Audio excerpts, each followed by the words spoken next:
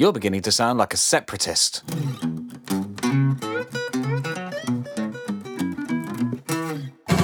Hello, welcome to the Weekly Song Podcast. This is episode 113. And I'm Roger. And I've got a spoon in my eye. And this is the show where we each write a song in the space of a week. And you know what we do. You've listened to the show before. But actually, then there's those people, there might be like one new person who's like, what is this? And this is the episode they started with for some reason. I love the fact that you're having these thoughts on air, just like, wait a minute, we must be respectful of our new listeners, said the person who introduced himself as having a spoon in his eye. I'm Declan. I think that's the intro up to our usual level of quality, I feel. Oh, yeah.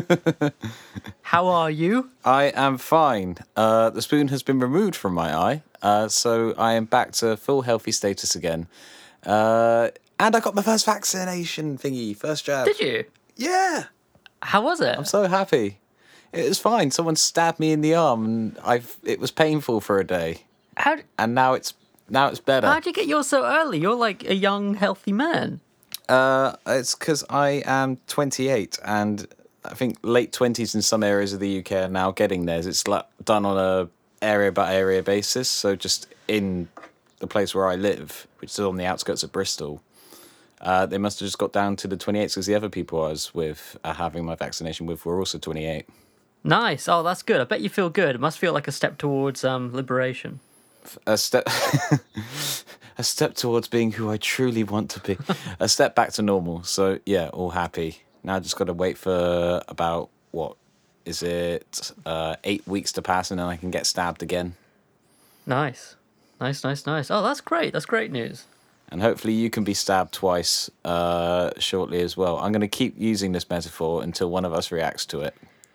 You said stabbed. That's so funny that you said stabbed, because it's like with a dagger, but it's actually a needle. You see, the thing is, this is just him trying to shut it down. And now that he's made that effort, I will just continue. If ever the subject of vaccinations comes up on a songwriting podcast again, unlikely as that may be, it is just going to be stabby from now on. Stabby. I know how your mind works, Roger, and you know how mine works. It's like, and you know that I will hold myself to this. We're like those kung fu people. That is not the right way of putting that. We're like those martial artists who are so good they both know each other's like attacks and they know how to defend. Like the fight is already done in their heads beforehand. Yeah. Well, all that needs to be done is execute the moves. We're playing like sort of mental chess, but with the word stabby. This is like the longest intro we've ever done and like the least to do with the actual subject of the podcast, but I really don't mind. That's fine. We'll keep it in. Keep on rolling. I'm rolling, baby. Rolling. Talking of rolling, songwriting challenge. Not quite. But we normally write a song in 7 days, bring them to the podcast and show them. And this season we have been doing challenges, and our challenge for this week was roll and rock, or rock and roll, however you prefer. I said shake, rattle and roll. I said shake, rattle and roll. I said shake, rattle and roll. I said shake, rattle and roll. I like how you pulled that back round. I was like, why is he saying, speaking of rolling, and then you brought it all the way around like I knew you would. It just shows to show I'm a professional. A professional codpaster. Codpaster. That's kind of cool. I like that. I like spoonerisms. That has to be our official job title from now on. Hello and welcome to your codpaster. Sounds like we're like like priests of dick or something. I dropped a spoonerism in my eye. Yeah, what Declan just said is true. And we're also idiots, which explains a lot of what you've heard over the past 5 minutes. Also, if you are that person who's like, oh, I just found this episode, maybe you found it based on the title, because I mean, a little tiny digression here. Sometimes I found podcasts based on the title. I remember I found I don't listen to it anymore, but this podcast called Tuesdays with Stories, I found it based on searching Seinfeld into the podcast app, and they had an episode with an episode title with Seinfeld in it. That digression was longer than I thought it would be. But the point is, I've forgotten the point, but the point is we're not always like this. No, what's the point? Oh yeah. We had like this is like week 3 of season 12, and then the first week we had Motown. The second week we had TV theme, like write a song like a TV theme, and they had, like you said, it's rock and roll this week. Yeah, which is kind of interesting because it's a very simple genre, but it's also very distinctive. And you want to try and be original, but you also want to try and be of the genre. I feel like I kind of, yeah. I think with all of the challenges so far, I've really missed the mark. And not in like a bad way, but just in the sense of like, I wrote a rock and roll song this week, but it just went too far. Do you know what I mean? Like it went too far in like a modern direction or something. I mean, that's the thing. We can't help this because we live in the modern age. We are clearly the most modern men. Writing 50 style songs in 2021. Mine is a grime verse. It's what Elvis would have wanted. That's a good title. Actually, I like the way that title's got to do with the theme of the week, and the Motown one did too. Here we are, just patting ourselves on the back for really amateur podcasting. We're so clever. But yeah, God, I do worry if you're a new listener and you were like 5 minutes in and we've not actually got to the songs yet. I tell you what, I know, right? I did have a thought the other day. I listened to Wax's podcast. Wax is a rapper who I listen to, and he has his own podcast. And I was listening to his podcast, and it's good, but it's like it's really laid back. And then I listened to an episode of ours when I was editing it, and I was like, I'm so like uptight on the podcast. Uptight. Check it and see. I got a fever of 103. But maybe there's an argument for being a little bit uptight, so you don't go on rambling digressions into whatever your mind thinks of.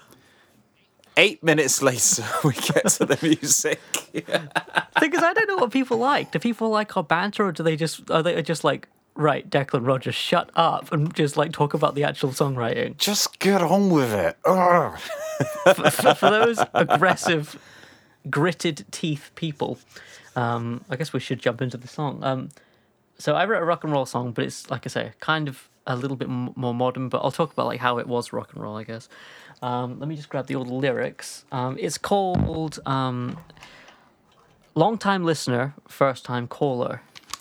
No, you're not. You're the podcast host. What are you talking about? And it goes a little something like this.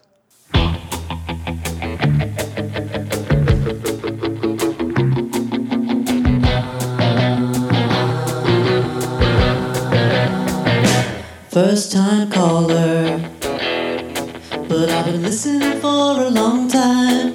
I've been tuning into your frequency, and now you've got me on the end of your line. At first I heard your voice, and now I picture your face in my dreams. You see, it's harder to mix when you're out in the sticks, but with you it's not as bad as it seems. Out there on the airwaves, our love spreading for miles and miles around. I don't care if it's delusion, I'll believe what I wanna believe when the record comes out of the sleeve and the needle skips directly to my heart.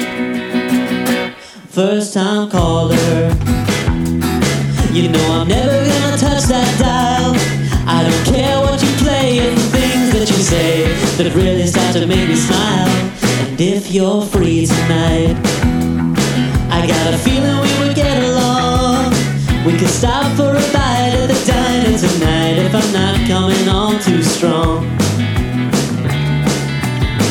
Out there on the airwaves, our love spreading for miles and miles around. I don't care if it's delusion, I'll believe what I wanna believe when the record comes out of the sleeve and the needle skips directly to my heart.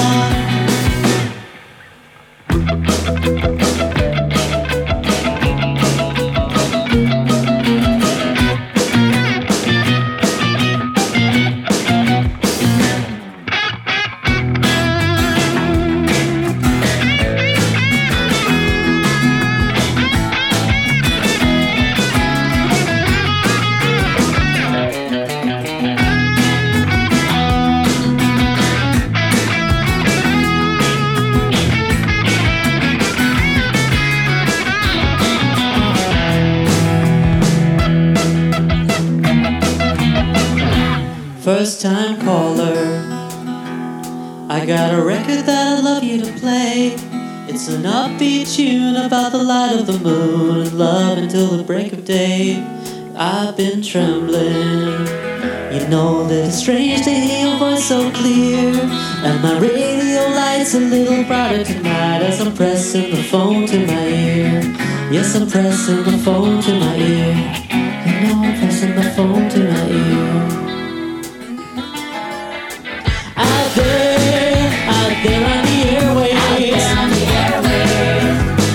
our love spreading for miles and miles around. I don't care if it's delusion. I'll believe what I wanna believe when the record is out of the sleeve and the needle skips directly to my heart. So that was Roger's song, long-time listener, first-time caller. I hope I've got that the right way around. Yes, I have. Success! Huzzah! Hurroo! Hurrah! All right, Nixon. Yeah. Arrgh. So, that sounds... I was saying to you while we were listening to it, it sounds very 50s, but also very 70s, but also very modern. Like, it's this lovely meshing together of, like, three distinct eras, but it's definitely a rock and roll song. It's got, like, loads of that feel in there. What was your starting point when you were faced with the challenge of writing a rock and roll song? Well, like, it's got to be 145, isn't it? In some regard. That's the rules, yeah. And then there's that thing of, like when I think rock and roll, the first thing I think is, like, playing a power chord on the guitar and then playing a 6 on top of the 5, which sounds like this. And it's just like that sound is rock and roll, isn't it? I mean, it survived beyond 50s rock and roll to be a mainstay of 70s rock and roll and ended up finding its way into metal in the 80s, and it's still around if you hunt for it. It's only now beginning to sound like cliche and dated. Yeah, exactly. I do kind of get a kick out of doing that down thing in, like, a kind of modern way, because like you say, it's so cliched, it's so, like, you know, overused. But it's only just becoming so. Like, it's only just becoming, like, so cliched that it's worth avoiding it if reasonably possible. Definitely, and I think it's, like, kind of towing that line somehow. So, like, when I first started, like, I started with the verse, you know, first time caller, you know, classic rock. For, like, the first 2 bars, it's like a rock and roll song of the verse, I mean. And then I was like, okay, at that point I was, like, at a crossroads. Do I go up to the 4 and then do the same, you know, rock and roll rhythm there, and then go back to the 1 and just do it? Basically, shall I do a 12-bar blues song? And that was, like, it was an option, and there's nothing wrong with that, but it's just like, am I going to do that, or am I going to try something different? And I think I tried something different, and, like, it's still based around 1, 4, and 5, but there's like a major 2 in there, so, like, the song's in E major, and I've got an F sharp major in there, so the 2 is a major when you play that, I think at every point in the song, so, like, that gives it that kind of 70s feel where it's like, oh, what's that chord sort of thing. We might be returning to the concept of the major 2 at some point. I love the major 2. It's so uplifting. It's a really lovely one to sneak in there if you can. Definitely. I just think it changes, like, I think it's, like, one of the easiest chords that you can use to, like, make something sound different. You know what I mean? Like, if you've got a song that's in E and you're, like, playing E, A, and B, and then you put an F sharp major in there, it's like, even just that, playing it once, just changes up the feel. Sort of adds a wee bit of ambiguity, but positive ambiguity. Airy ambiguity, light ambiguity. Exactly. So it is kind of just more or less, like, based around that and sort of expanded out from that then. Yeah, basically. There's quite a lot of sections to this one then. So how did they come about?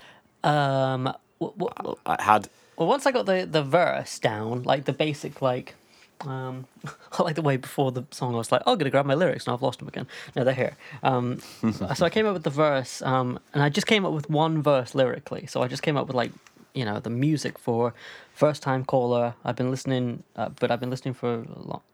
What was it? But I've been listening for a long time. I've been tuning into frequency, and I've got you on the end of. Now you've got me on the end of your line. And then the rest of that first verse, there's 2 stanzas to that.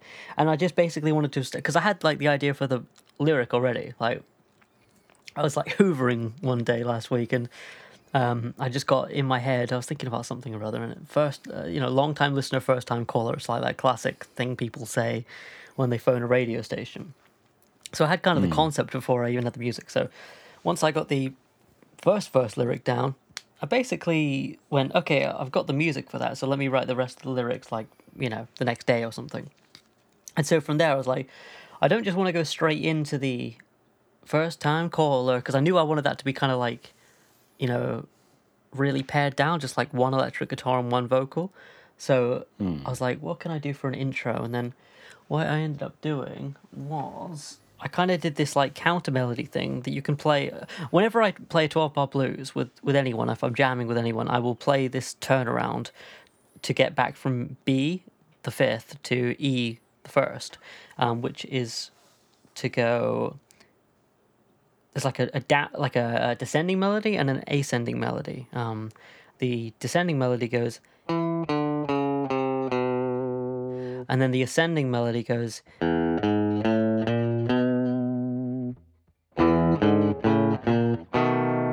And you play them together, and that's basically what the intro of the song is. So, but it's like slowed down. So like, I guess that's kind of what makes it sound a little bit modern. So instead of going ding ding ding ding ding ding ding ding, which is originally what I had in mind, it like stretches out. So like all of those measures are doubled. So like ding ding ding ding ding ding ding ding ding ding ding ding ding ding ding ding ding ding like that.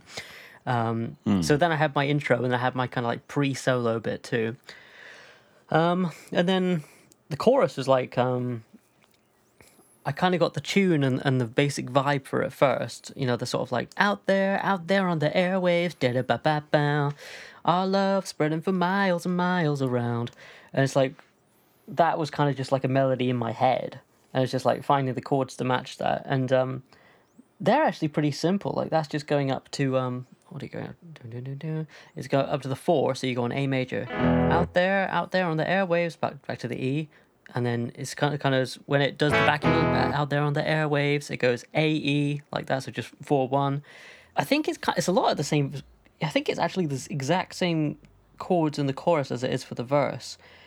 You got that F sharp major in there again at certain points, and also a C sharp minor, which is also in the verses, just to add that kind of like sad color to it. Not sad, but like adding in a minor chord kind of changes up the feel a little bit.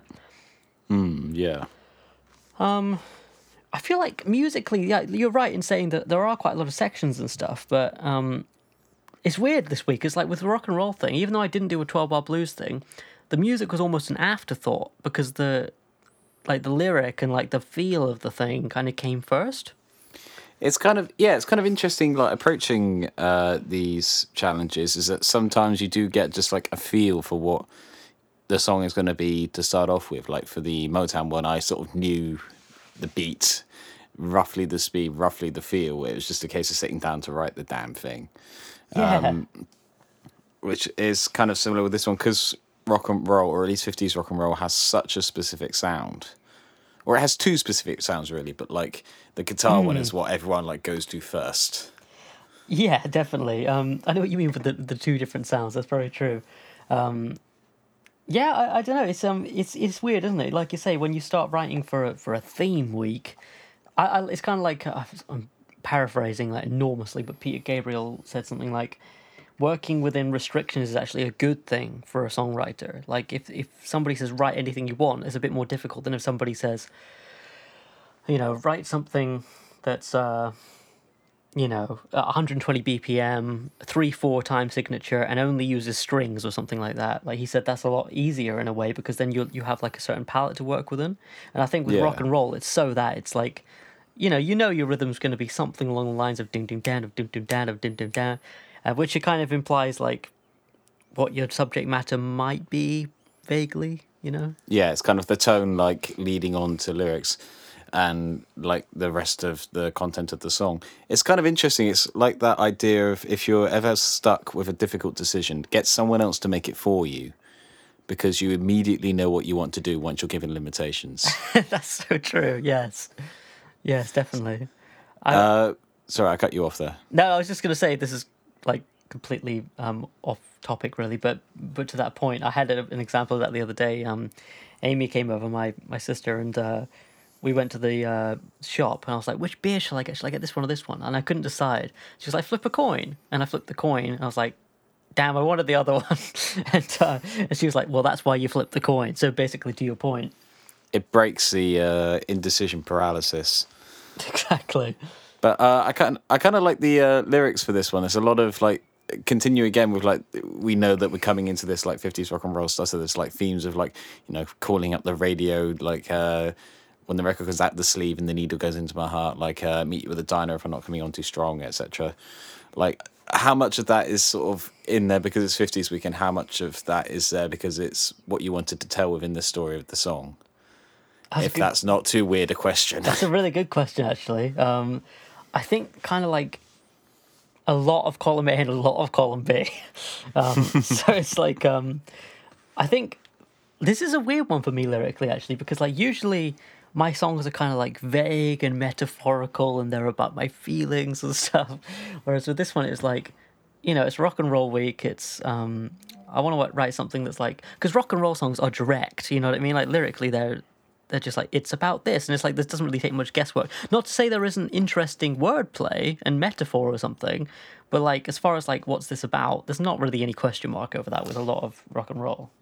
No one's ever like done a Bohemian Rhapsody style analysis on like classic rock and roll songs because they don't need to, because like you say, the intent is clear, even if it's hidden behind word games and things like that. It's like, what does jailhouse rock mean though? It means sex. Does it? I mean, rock is basically, if you hear any 50s rock and roll song, like, I want to rock, I want sex. And, like, it's all about, like, throwing this party in the jailhouse. Number 37 said in number 3, you're the cutest jailbird I ever did see. Let's do the jailhouse rock tonight. Oh, my God. I can hear your mind blowing. I've got to go. I've got a lot of thinking to do. Yeah, but that Elvis seems such a nice boy. Oh my God, him wiggling his hips makes so much sense now. It's well, that's part of the controversy of the early days of rock and roll, isn't it? And I just figured out Because what rock and roll means too. Yeah, because Oh, it's like sexual music for teenagers. Like at the beginning of like sexual freedoms of the 1950s and 1960s, like teenagers didn't exist. Like the rebellious teenager did not exist before then. Yeah, people just went straight from 12 to 20. It was ridiculous. Yeah. Well, no, it's kind of that thing, like you were just a boy and then you were a man. You were never a teenager. Right, yeah. So like you'd expect to be like more responsible and go into like family business or like go away and study further education seriously, because that's clearly what everybody did in the past. But once you have like forms of expressions by teenagers for teenagers, then you begin to have the first chinks in the armor that leads to the liberation of youth in the 60s, which then leads to our moral corruption of today. Good old moral corruption of today. But yeah. Where were we? I don't know, and I don't mind. Actually, I do know. We were on like the lyrics of it. Yeah, so the lyrics were going to be like direct, and so yeah, I think it helped that the title came first and that it was Rock and Roll Week, because once I got the title, the thing is the title didn't actually have any meaning when I thought of it in my head. Like long time listener, first time caller, I was just like, that's a good title for something. Like I was maybe Yeah, it's going to a use strong it. set of words. I was maybe going to use it for like, you know, I don't know, outside the season or something like that. It wasn't even necessarily for now. Plus, I just like sayings. Well, not sayings, but like, you know, popular turns of Idioms phrase. and phrases. Yeah.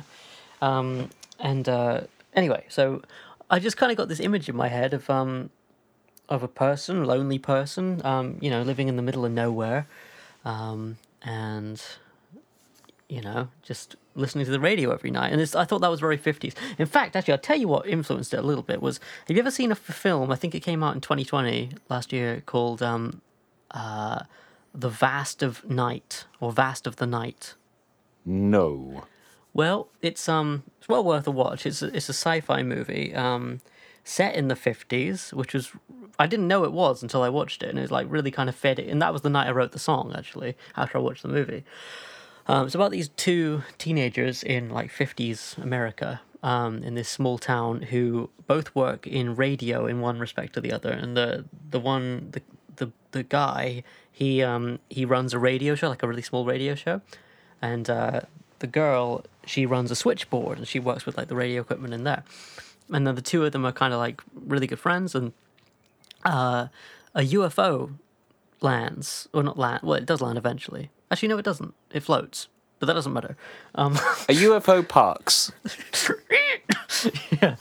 And, but anyway, the point of this is that they were talking over the radio, the whole thing, and it was like looking at their sort of like, well, it was kind of cool actually, because it's not like they were boyfriend and girlfriend, but there was like a chemistry there, and just watching their chemistry like play out over the radio, because they were like radioing each other. Like at the beginning of the film, they're together, and then they radio each other, and I just thought of like that as kind of like really romantic and nice. And but then when I started writing the lyrics, like I started like writing them quite sincerely, like, this person loves this other person, like the listener loves the DJ, basically. I was thinking, oh, that's so nice, and the more I wrote the lyrics, I just kind of started writing through. And then, like, by the time I got to lines like, I'm never going to touch that dial, which is quite extreme, and things like, if you're free tonight, I got a feeling we would get along. I thought it's becoming kind of creepy. You know what I mean? Like it's gone over that line of like a love song into something that's like a bit like, ew, So I thought I'll embrace that, and I'll kind of like. That's when I wrote the chorus of like, I don't care if it's delusion, like this kind of like crazy unrequited love sort of thing. So that's something like darker than the initial image would appear. Yeah, and it kind of I mean, I don't know how good of a job I did of this, but yeah, it like develops over the course of the song. Like at the beginning, it's like, oh, that's nice, and at the end, you're like, you'd want to stay away from that caller, So is that kind of why it ends on that unresolved sort of build up to sort of like get this sort of tension, or get this sort of feeling of like, oh god, I've gone too far, or like, oh my god, he's saying some really weird things, I need to get out of here now? I'll say yes, just because it makes me sound smart, but no, that wasn't like an intended thing. But that's kind of cool that it does, actually, I suppose. I mean, it sort of feels, if you were to make a concept out of this, that feels like it'd be the logical place to stop off. Like, if this is like the person calling into the radio show, the next song might be from the host perspective, saying like, yeah, we had a really weird caller in. Block that number. Yeah, there's actually no requests on the show from now on. Yeah. I just play all the music I want to play, which is just one record. But Marty Wilde, here we go again. I tell you one thing that like sort of struck me with this is like, because I usually write with loads of like vagueness and like trying to like, I kind of use the Elliott Smith ethos of like, lyrics should be one half of a conversation, the listener kind of fills in the other half, and so it sort of like delivers the emotion rather than the information. But with this one, I think what I kind of learned was like, if you have like a strong concept in mind to begin with, I'm not saying like mine was a strong concept, but I just mean like, it's like a classic thing, isn't it? Like someone like someone else who they aren't with, having that in mind makes you like deliver like a narrative, and I've never really done that properly before, so I think that was kind of a good learning curve for me. Not to get too ahead of ourselves, but this is something that we're going to come back to for my song this week. Okay. And it's kind of been like a running theme throughout the 3 weeks we've been doing this so far. Most of the freestyles that we've chosen so far tend to rely more on telling stories than they do describing emotions.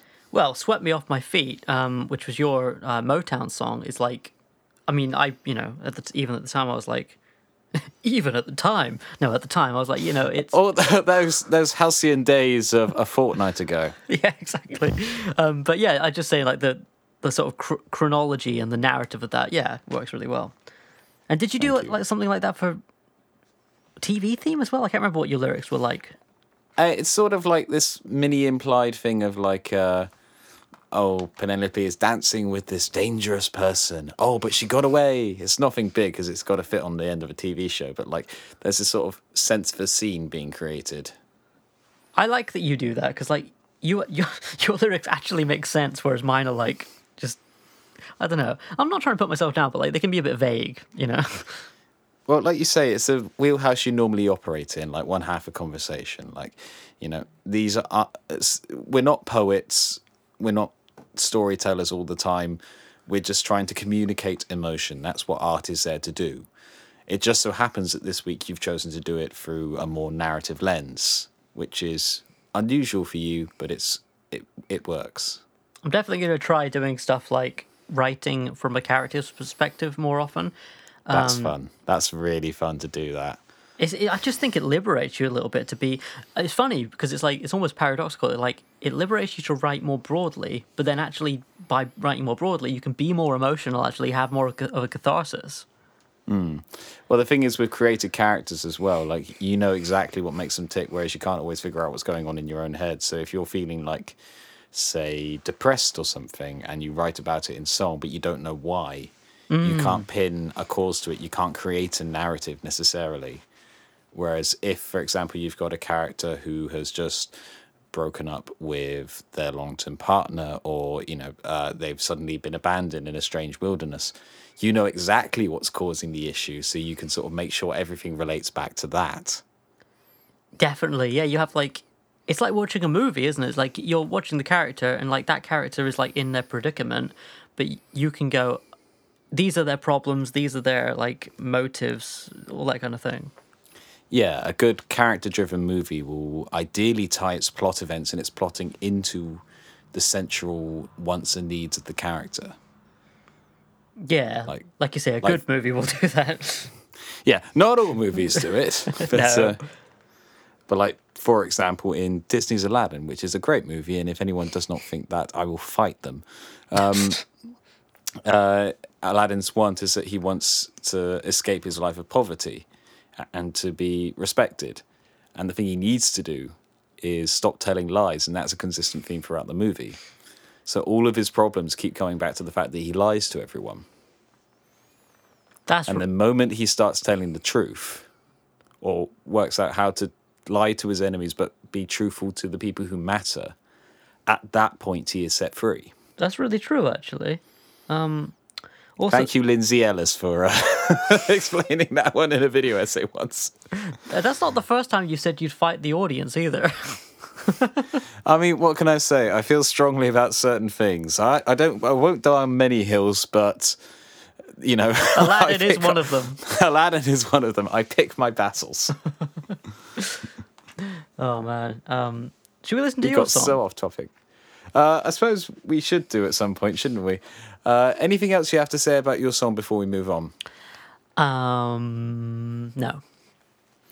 Okay. Well, I just want to point out I do love the little Summertime Blues reference. You got to know the dun-na-na-na, dun-na-na-na that sort of comes in.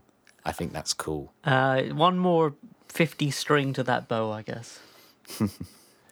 But it's a good song. It's like I said at the beginning, it's a melding of like the 50s, the 70s, and now, and it's this glorious combination. Oh, thank you. That's really nice of you to say. Right. On to yours. I was going to say, so we're going to listen to Declan's song now. Tell us about your 50 song. My 50 song, my rock and roll song is a lot shorter than Roger's. It's called All the Other Fellas, and it goes like this.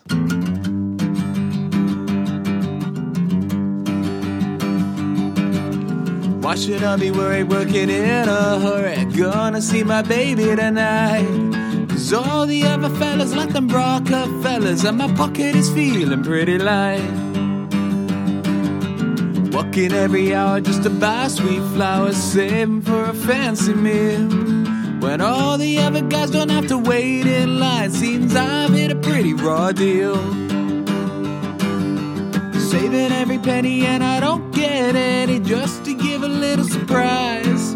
Saving every pound always gets me down, till I see the look in his eyes. Hope he doesn't get to see my jeans threadbare, hair scruffy as it is long. And all the other chaps always look so dapper, wish they had to live this song. Hope he doesn't mind as we walk the line, couldn't pay the fare for the bus. And all the other stars in their fancy cars pass by, and I wish it was us. If I'm to win the heart, I'm gonna listen to Marx. The workers shall unite. But can we get the protest done by 1:30? 'Cause I've got a date tonight. After the day my guy pays a bill, pays for the taxi too. Says why don't we make the evening even better? It's free and it only needs you. I wonder aloud, how was I so lucky, if I may be so bold? He said all the other fellas only think they're clever, but you're worth your weight in gold. All the other fellas think they're all so clever, but you're worth your weight in gold. Okay, that was... Let me just chill out again. What? That was... Okay, I y'all, clipped a little there. that was All the Other Fellas. That's Declan's rock and roll song. I really like it. It's more rock and roll than mine was. It's lyrically... At the expense of being more, less harmonically interesting. No, not at all. I was like trying to figure out the chords as we were listening to it. I think the lyrics are really good on it, and I think you didn't like use the diner and stuff like that in terms of like naming 50s stuff, but just like the way you speak in the song, if that makes sense, just sounds super 50s. Thank you. So how Maybe did it that start? just means I'm so old-fashioned. Yeah. Well, it started off with a conscious decision to avoid the 12-bar blues, but also that's kind of a little bit essential that you need to hit on 1, 4, and 5 because they're the big elements of rock and roll songwriting from the 50s, or at least guitar-driven rock and roll songwriting from the 50s. So the song that kind of inspired the chord structure a little bit, which is going to sound weird, is Jerry Lee Lewis, Great Balls of Fire. You shake my nerves and you rattle my brain. Too much love drives a man insane. You broke my will, but what a thrill. Goodness gracious, great ball of fire. I thought it might be, for some reason. I was actually going to say that. Because the thing that I like about that song is that you have Shake My Love, 1 up to 4, up to 5, down to 4, back to 1. But I like that 5 to 4 thing. So what I did to be really sneaky and put my own spin on it so that I can't be done for copyright is up to 5, down to 4, back up to 5, and then to 1. Your Honour. And then there is a cheeky little major second in there as well, just to make it sound a wee bit unusual. But major seconds, second time in the show. Yeah, second time in the show for a major second. We should have some sort of award that happens if this happens, like, per podcast. But I was also trying very deliberately to keep the chords simple, because this would have been written on guitars back in the day, etc. So it would need to be simple chords. So the chords are G, A, C, and D, because they're all simple. You can sort of do that sixth on-off movement on them quite easily. And then it's just got a load of runs between them. Da-da-da-da, da-da-da-da, da-da-da-da, da-da-da-da, just to give it a bit of movement and to rip off Jerry Lee Lewis even more. Can I just ask, like, for the guitarists out there, and for me as well, mostly, when you're playing that G, A, C, and D, are you playing, like, open chord shapes, or are you playing, like, power chords? I'm playing cowboy chords. Right. Just because I find it really difficult to do the sixth on and off thing on power chords. So I've had to fudge ways of doing it with the cowboy chords or variations upon them. Okay, right. because I'm a bad guitarist. That isn't true. I mean, but yeah, so that kind of took that up, and then I was sort of thinking about the structure of most rock and roll songs, and like either they are just about rock and roll, sex, and like generally having a good time and good vibes and all of that. But some of them are structured very much as like setup and punchline. They're not comedy songs, but they've definitely got like a through line to them. Like two in particular that I was thinking of were things like 20 Flight Rock, where like it's the same chorus, but like the singer is getting more and more distressed about having to go up these flights of stairs. And like, I literally just had it. Chuck Berry, No Particular Place to Go. I stole a kiss at the turn of a mile. My curiosity running wild. Cruising and playing the radio. Where it's like a really nice evening, and then their safety belts get stuck, so they have to go home.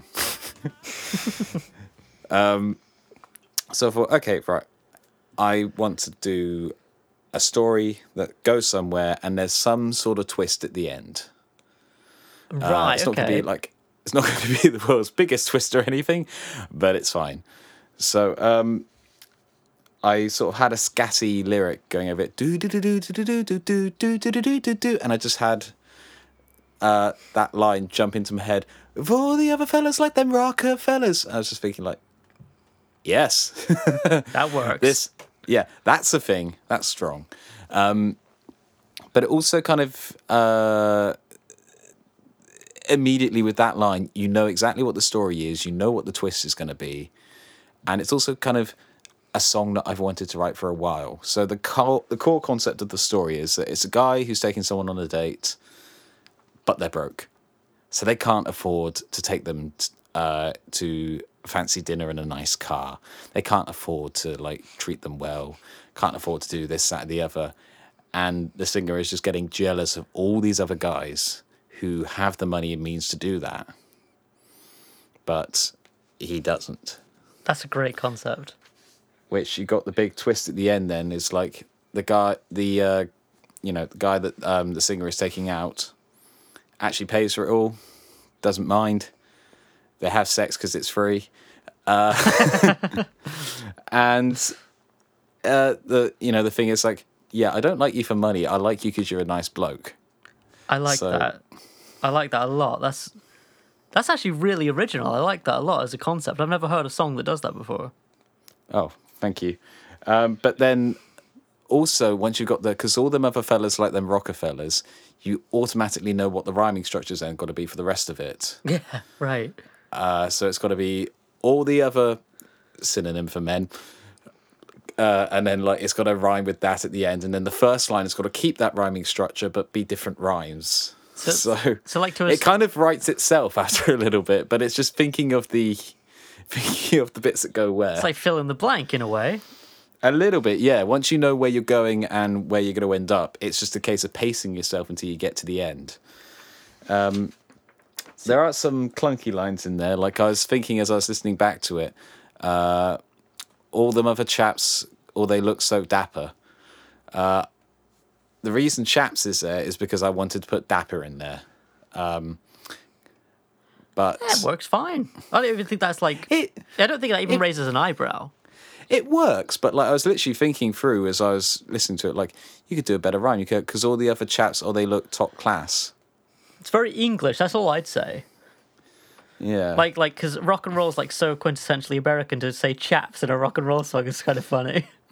Well, that's kind of the thing that with rock and roll being so quintessentially American, there are two slightly naughty things that I wanted to do in lyrics to this one. Okay. Obviously 50s rock and roll is youth rebellion music, and it's kind of Americana, it's in the spirit of that, but it emerged in the era of quite a conservative period for America. Like, it's a rebellion against that, but through no fault of its own, due to the era it's in, it's kind of absorbed some tendencies, and just because of the fact that it happened way in the past, and the past was a terrible place for certain kinds of people and certain kinds of ideas. So, the clever among you might have noticed that it's a song about a guy taking a guy out to lunch, which I didn't try and put too much of that in there. Not to, it's not like, oh, listen to this, I'm going to do this, but it's just kind of subtly there, just like, if you pick up on it, it's fun. And then also like this is a stupidest set of lyrics I've ever written, but I love them. It's the second break, which we'll get to the chords of that in a minute, but like the second break, if I'm to win the heart, I've got to listen to Marx. The workers shall unite. But can we get the protest done by 1:30 because I've got a date tonight? I love the rhyming scheme of that, let alone the actual what it's saying. That's so good. But I love the fact that obviously this was the beginning of the Cold War era. So obviously anything to do with Russia, anything to do with communism, just absolute taboo, no go. That's like so the amount funny. of films that then use communism as subtext for evil, or like codify communism as evil in and of itself, despite the fact that the Russian communist regime was evil, but that was to do more with the people running it than the idea itself. But I just love the fact that this Americana song has like man love and communism in it. That's hilarious. I love it. It's it's me being cheeky, but I love it. That is the cheekiest song you've ever written.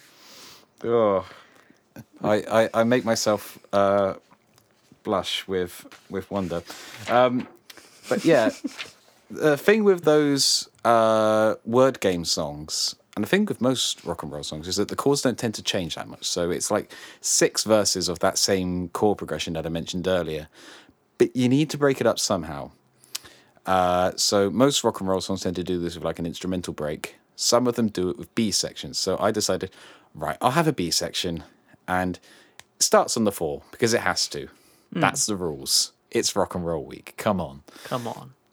And then it went slightly weird chordally, where after you get that C, it goes down to a B flat and then to an F. It's like you're implying you're in F major. And then it does the same thing again. It goes back up to C, but then it goes to B flat and then to D, which is the 5th of G, which is the key you're in. It's like your pivot. Yeah, so like you're going back to it, like, nope, yank you back to the song. Oh, that's so cool. I love that you kind of like linger in F for a second, and then yeah, that's really cool. It just kind of helps mark it out, like, this is a different section. We're returning to the main section. Can I just say as well, like how much just including those non-diatonic chords, and I'm not just even talking intellectually here, but listening to the song, because I didn't know what the chords were, it just modernizes it so much. It's like, we always talk about, non-diatonic chords, this and that, and but it does make a massive difference to like even what era you'd play something in, because up until that B section, you go, oh, it's a 50s song. And then like when that happens, you go, oh, when's this from? Because the thing is, when we were talking about rock and roll songs, we both kind of instinctively went for like the 50s era rock and roll, which is more guitar led, and it's more simple, it's more direct, but it is less harmonically complex than later rock and roll would be. Look, even like less than 10 years later, to things like Pretty Woman, which is rock and roll still. Pretty woman, yeah, yeah, yeah. Pretty woman, look my way. Pretty woman, say you'll stay with me. But it's got these weird non-diatonic chords. It's a lot slower. The medium has progressed a bit more. So you could easily go for that slightly more edging into croonery side of rock and roll. But that's not what everyone remembers. Like when you say rock and roll, you think of Elvis. Yeah. You think of like the slowest song you think of is Heartbreak Hotel, and even that's like 12 bar. I mean, Well, it's not quite 12 bar, but it's nearly 12 bar. yeah. I mean, in a way, it's like, how do we interpret the challenge like as a concept? Like for me, like these challenges have been like, start with this, have something to talk about, like this is like what these are the elements of rock and roll I took, but I just wrote a song.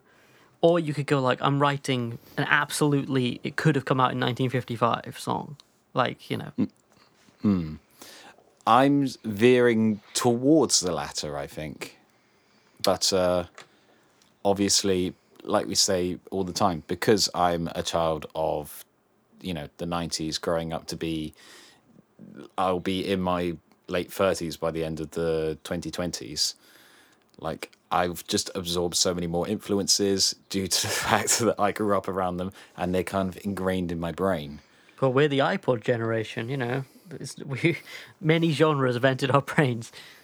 Yeah, but it's kind of true for everyone who was born after the 50s. Like, if you suddenly go back and try and write a 50s song, like, look at people like, for example, T-Rex. T-Rex's career is basically Mark Bolan trying to write songs like they were written in the 50s. That suddenly makes so much more sense of a lot of his singles. But they're not 50s songs. They've got a lot of the elements, but they're definitely not 50s songs, because he's grown up like through that period, but he's also absorbed what the Beatles are doing. He's absorbed what David Bowie is doing. He's absorbed like fantasy lore and like he's absorbed fashion and like puts it all into this new vehicle. Yeah. So this is kind of, no matter what period you're born in, no one can ever go back to the relative musical purity of that time. That's such a good point. I mean, we touched on this in Motown Week, but just the idea of like, and we will return to your chords in a minute. Sorry, we have gone in a bit of digression, but I've done all the chords. That's all the chords there are. Okay, sweet. Well, I mean, I was just thinking like with the Motown thing, well, just with any of the genres, it's like I had this feeling of I'm going to write a Motown song and it will be exactly like the rest of the Motown songs, and you quite quickly discover like, oh, I can't do it. Like, I'm trying, and I know intellectually what Motown, and I know what rock and roll, particularly rock and roll, because it's, like, quite basic, really. But then you try and do it, and you go, I can't do it. And I think you just hit the nail on the head where you go, why can't I do it? Because I have other influences. Yeah, because we're not of that generation. Like, even the way that we've, like, structured our lyrics, although they may superficially resemble 50 songs, so I just said, like, mine's got man, love, and communism in it. Yours is, like, written from the point of view of a character in...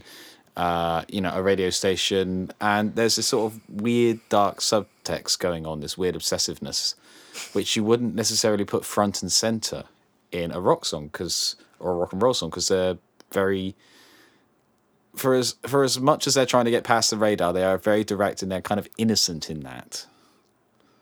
Yes. Yeah, I mean, not to go into music history here, but like music controversy has shifted a lot. Like, you could never have Marilyn Manson in the 50s, for a very extreme example. So I think, songs were cleaner back then, weren't they? Yeah, well, you couldn't even have like just tonally, you couldn't have things like Jimi Hendrix, where you're beginning to experience like the outer limits of what guitar audio can do with the equipment they have available. Like, it has to be direct and energetic. And that was its key selling point. It's high energy music for young people. Like, there's a great scene somewhere in Mad Men season 1, which I cannot remember the episode, but like they're in a bar and they're listening to some croonery music and they're having like this conversation. And then a rock and roll record comes on and all the teenagers get up on the floor and start dancing, and the ad men who are there just do not know how to process it. Wow. Because it's a new world. Yeah, it's a complete paradigm shift. It's true. Yeah, it's really true. It's interesting as well. I always think about this, like when I listen to music, particularly if I go through a phase where I listen to a lot of 50s music, where you just go like, why weren't they using other chords? I mean, obviously, like, there's so many things you can point to, like, it just wasn't being done, and it wasn't, like, culturally, like, couldn't be successful culturally or whatever, but, like, didn't it occur to them to use, like, a major 3 sometimes or something like that, It very quickly turned into a business. That's the thing that happened. Right, and then they want to replicate, yeah. But also the thing is, it evolved from blues, which had kind of simplified away from jazz, which had gotten very complicated very quickly. So that you have your massive musicians go off and do jazz, but you have your soulful lot go out and do blues. And lots of rock and roll is stolen from blues music.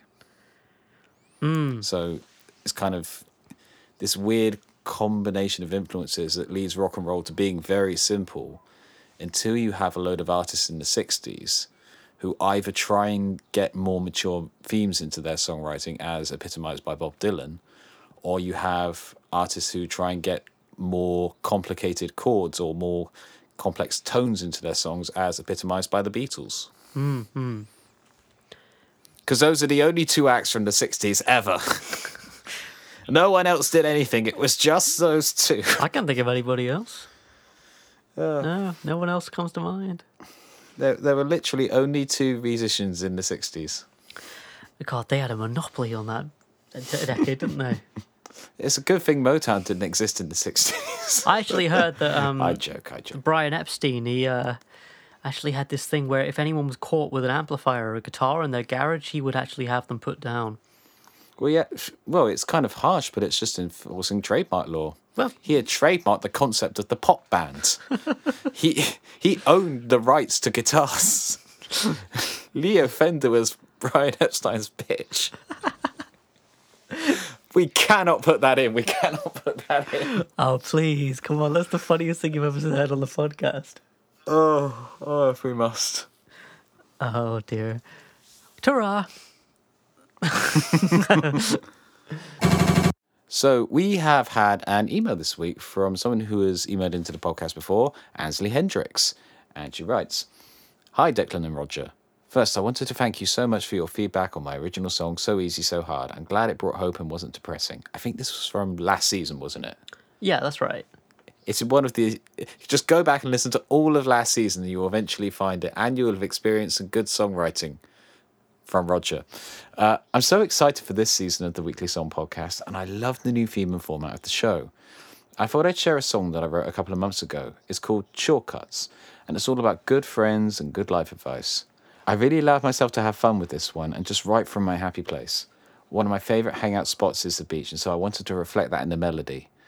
I wanted fast, calypso-inspired rhythms and a simple, laid-back melody. Again, thank you so much for your time listening to this, and thank you for your podcast, Ansley Hendricks.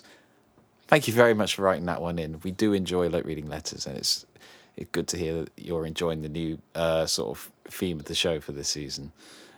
Shall we get the song up and ready? Let's do it. Yeah, let's take a listen to it. So this is Ansley Hendricks' song, Shortcuts.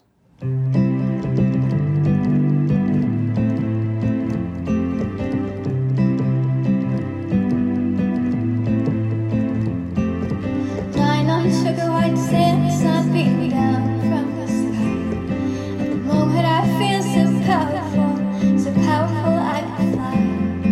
We sit and laugh at the long-standing joke that goes the same old way. When it's finally done, I finally say what I really need to say.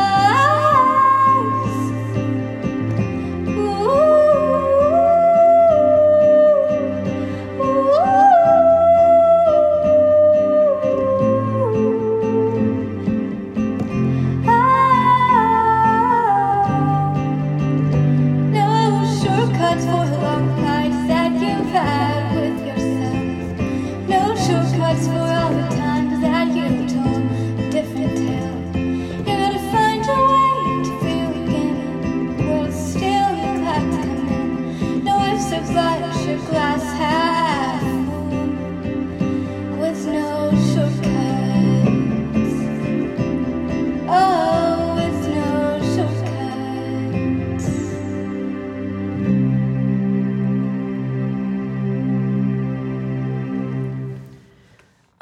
That was Shortcuts by Ansley Hendricks. I really like it. I just want to say, Ansley, I think you have a really great melodic sensibility naturally. What you do with your improvisation, I presume it was to some degree improvisation after the choruses, was really interesting, and the way you structured your melodies over the chords. I just love it. Really, really cool. Yeah, I just want to say, like, you're sort of saying you want to write that one from a happy place and give this laid-back feel. I say mission accomplished. Like, you can sort of tell it's done from a place of contentment and peace, and that's always lovely to listen to. Absolutely, yeah. I think it's really pure, which might sound a bit flippant, but I think that's actually quite a rare quality in music. Yeah, it's very easy to go, like, ironic or dark or, like, affected or, like that. But it's very difficult to just, like, be honest and honestly happy. That's very difficult to do. Definitely, yeah. And it seemed to be like a lyric that came from like direct experience as well, which, write about what you know is kind of like, one of the first rules of songwriting. So I just thought that was great. Yeah, thank you for sending that in. That's awesome. Thank you very much for sending that one in. That was lovely. So that's it for this episode of the Weekly Song Podcast. Thank you very much for listening to us ramble on about whatever it is that we've rambled on about for the past hour or so. Hopefully you've enjoyed it. If you've written a song that you'd like to send into the Weekly Song Podcast, if you want to get in touch with us and let us know some thoughts and feelings that you have, if you have your own opinions on what made rock and roll so great, despite it being so simple, then why not email us at weeklysongpodcast@gmail.com. You can also find us on Instagram, YouTube, Facebook, various other things. I presume, I don't know, we might have some of them, we might not. Just search Weekly Song Podcast, and if it comes up, it exists. There you go, you found it. Well done. 1 out of 1. Roger, where can they find you and your music in the digital sphere? First kind of port of call, I suppose, is Instagram. I'm pretty active on Instagram. I post lots of stuff of like me recording and writing and stuff like that. Lots of videos, and also I just I'm open to just DM me and chat. I always reply to people who want to chat and stuff like that. So connect with me there. I'm also on Spotify, Apple Music, and Bandcamp. Just search Roger Heathers, and I've got a bunch of albums out. So that's me. How about you, Declan? Where can people find you and your music? You can find me on Facebook, on YouTube, search Declan Kitchen and Music for both of them. You can find me on Instagram as well. I may not respond to messages because I am terrified of social interaction. Declan, but I will get round to it. Instagram. I do sometimes, but I'll get round to it in like a month or so. It's fine. I haven't forgot about you. You can also find my music on Bandcamp and Spotify and iTunes and Apple Music and the fun services. I have an album and an EP. Both are filled with heavy guitars. Neither of them are particularly rock and roll. Although arguably you could make the case that some of Apathy is a little bit grungy, which is quite relevant because guess what the theme is for next week? Jazz.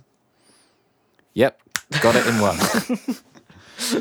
It is going to be grunge music, which is going to be interesting because we write heavy songs. We've written some discordant stuff before, but I don't think I've ever actually like fully taken the leap into grunge. So this is going to be an interesting one.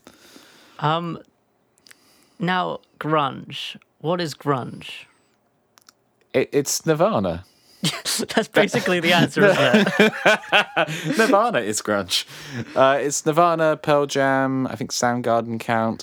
Like loads of, basically just those alternative bands from the 90s that sort of got very, very heavy. Can I ask something? Does Smashing Pumpkins count as grunge? Because they're a 90s heavy rock band. Let me go to their Wikipedia page and check. Oh man, I hope they do because they're one of my favorite bands. And if I can, I want to write a song like that, like a Siamese Dream song. Well, I mean, you could write a feeder song, because they technically count as sort of post-grunge, I think, or some of their albums count as grunge. Siamese Dream, you said. Let's have a look at that album and see whether it counts as grunge. I hope all of this is staying in the wrap-up. Oh, yeah. This is the loosest episode we've ever done, so of course it will. I like doing the episodes. I'm gonna do this from now on. I'm not gonna be all, "Hi guys, welcome to the show" anymore. I'm done with that. Siamese Dream, genre, alternative rock, grunge, alternative metal, psychedelic rock, indie rock. Yeah, cool. You can do that. That is a thing that you can do. Melancholy and the Infinite Sadness counts as grunge as well. And I think Gish will as well, if I just double check. That's grunge too. Brilliant. I just want to read this a sec. Grunge is an alternative rock genre and subculture that emerged during the mid-1980s in the American Pacific Northwest state of Washington, particularly in Seattle and nearby towns. Grunge fuses elements of punk rock and heavy metal, but without punk structure and speed. And it actually says here, Smashing Pumpkins' Siamese Dream is definitely grunge. So, What, is that actually legit the sentence, word for word? Yeah, and it said, Roger, if you want to do this for the next challenge, then just go right ahead. Awesome. Well, I'll be listening to Nevermind on repeat, and he'll be listening to Siamese Dream. We'll see what we come up with. I actually think our results will be quite similar next week. I don't know why I think that, but I just think because I know you and I know me, you know. And you know our feelings on grunge, our collective feelings. You know my feelings on grunge. Awful music. I remember when they first invented grunge, I always hated it. Yeah, I was hating grunge before it even existed. No, grunge is cool. Grunge is emotional release. It's edgy. It's edgelord supreme territory, and I absolutely love it. You know, actually, one thing with grunge was like the first thing I liked. Musically. I mean, yeah, you were like really into like heavy rock, grunge, metal, that kind of thing early on in your career. Career. I was 12. Like your instrument playing career. Yeah, definitely. And I wasn't. I came to this stuff later, so it's going to be interesting. That's like the fundamental How did we difference. start doing next week's episode now in the wrap-up of the previous one? Well, you're first this week, so we're about to listen to your song. What's it called? Oh, it's called Why 1,000 Times Why, and it goes like this. I wanna die. No, I don't. We're in a global pandemic. That's a terrible thing to say. I like that sort of fast rap verse you had at the end there. No, I don't, because of the global pandemic and I don't want to die. Stick a fork in my eye. Drop a spoon in my eye. Full Circle. Isn't Full Circle the name of a grunge band? No, I'm thinking of Typo Negative, which doesn't even sound the same. Okay, I think my brain's broken now. We should stop podcasting. Right. We have clearly gone insane. So we shall see you next week with 2 actual grunge songs. Thanks for listening. Ta-ra. Oh my goodness, what's happening to us?